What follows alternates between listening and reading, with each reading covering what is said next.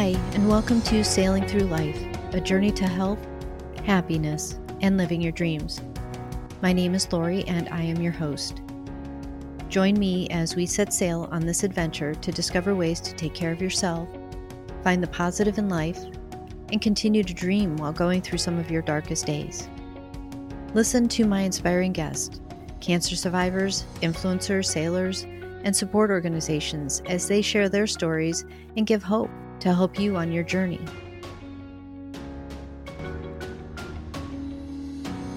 My dream is to sail.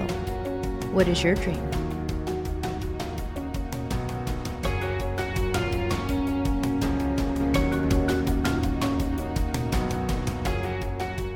Today's episode is New Day, Cancer-Free 2020. This is my first podcast episode. This will be a little different than what you can expect moving forward because today's guest is me. I wanted to share my story so you knew where I was coming from and why I wanted to take on this adventure. I decided to do this podcast because of my journey, my cancer journey that started in 2017. My life before August 2017 was the average life: wake up, go to work, come home, eat, go to sleep, work towards the weekend, try to recharge your battery, and start all over. My life after was a total whirlwind.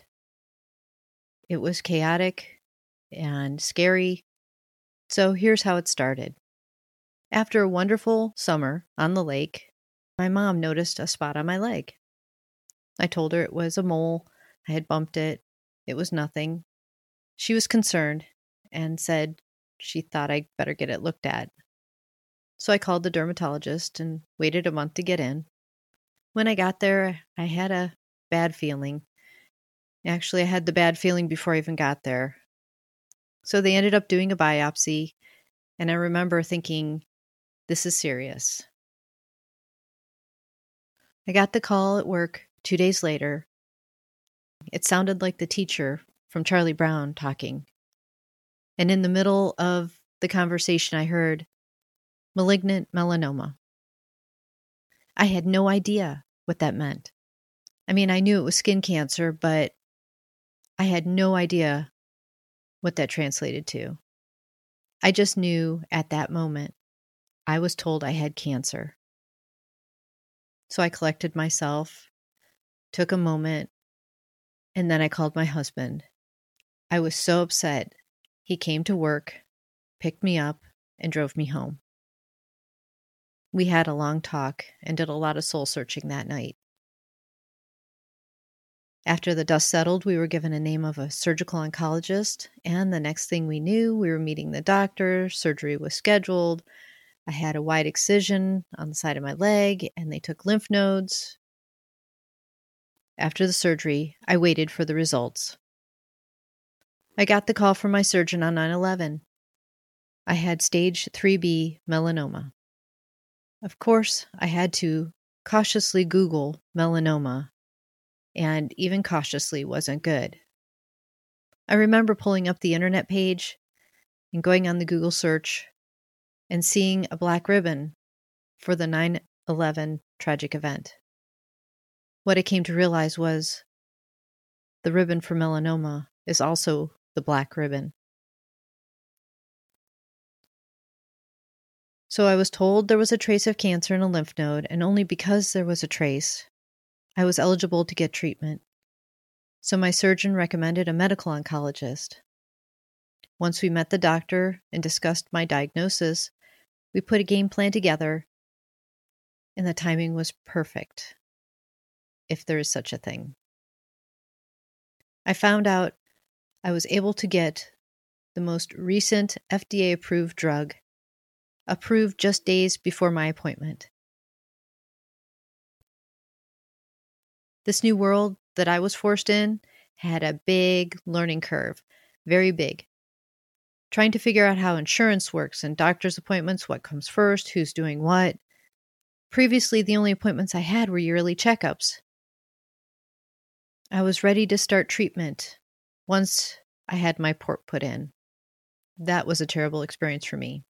I know there are a lot of people who get those done and never have any issues, but we did not get along. It was uncomfortable, and I couldn't wait to get it back out.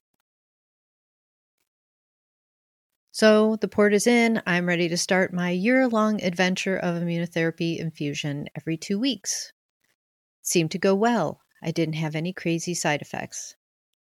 I recall during one treatment, another patient mentioning to me that was their second round.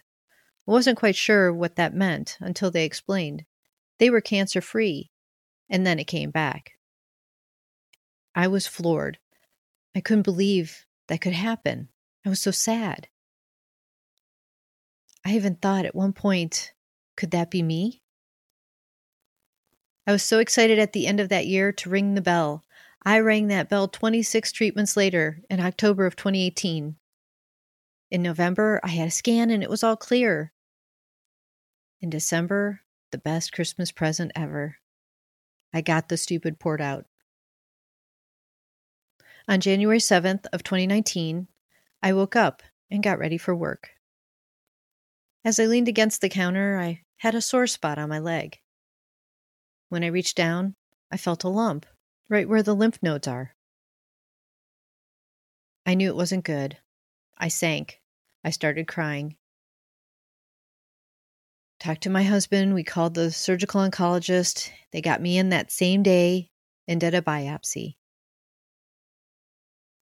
And then we waited. We got the call that the melanoma was back. I can't even begin to tell you how disappointing that was. I had to figure out what my next steps were. We had to make new decisions on treatments. And so back to surgery to have more lymph nodes removed. This followed up with another year of treatment. This time, a different immunotherapy. This time, it was Keytruda.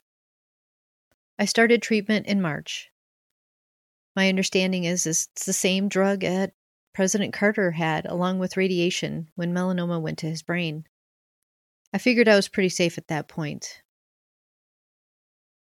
I tried really hard to get the infusions without the port, but my body said no, and the nurses couldn't poke me anymore. So I ended up with another port in July. I had a few side effects, but nothing serious. And then I also had lymphedema from the surgery. My treatment ended in February of 2020. After multiple surgeries, ports, and treatments, I was so relieved to be done. And then COVID-19 hit. It spun me out. I lost all my plans for my celebration, for finishing treatment. Everything went away. As summer of 2020 came, I started getting used to the fact that this was my life, and I made some decisions. The first time around, I was all about being normal and just going back to work and doing everything as I did before, like nothing changed. But the second time around, well, that one hit me a little different. It really made me sit and think, what did I want to do with my life? How long do I want to wait to do what I want to do with my life? How do I make changes now to get me where I want to be in the future? And how soon can I do those things? Through lots of pondering and note-taking, this podcast was born. Fast forward to today, this new day, October 8th, and I am cancer-free. My mom referenced this turning point as my new day, a new day to start fresh. I think of all that's happened this year, and finally, something wonderful. Through this journey, I have come to know some amazing people who have been absolutely giving in anything they've had to help me. With advice on books to read and ways to stay focused and stress-free, or just listening to my stories. It's amazing how many people are out there going through a rough time. But it's also amazing how many more people are out there who want to help. There's a way to get through this. You have support no matter what. My purpose is to share how you can get through something so terrible and still find positive things in your day. Be positive and really understand what's important. My guests will be sharing their stories of what they've been through and how they stay happy. How they adjust when things aren't going the way they thought they should.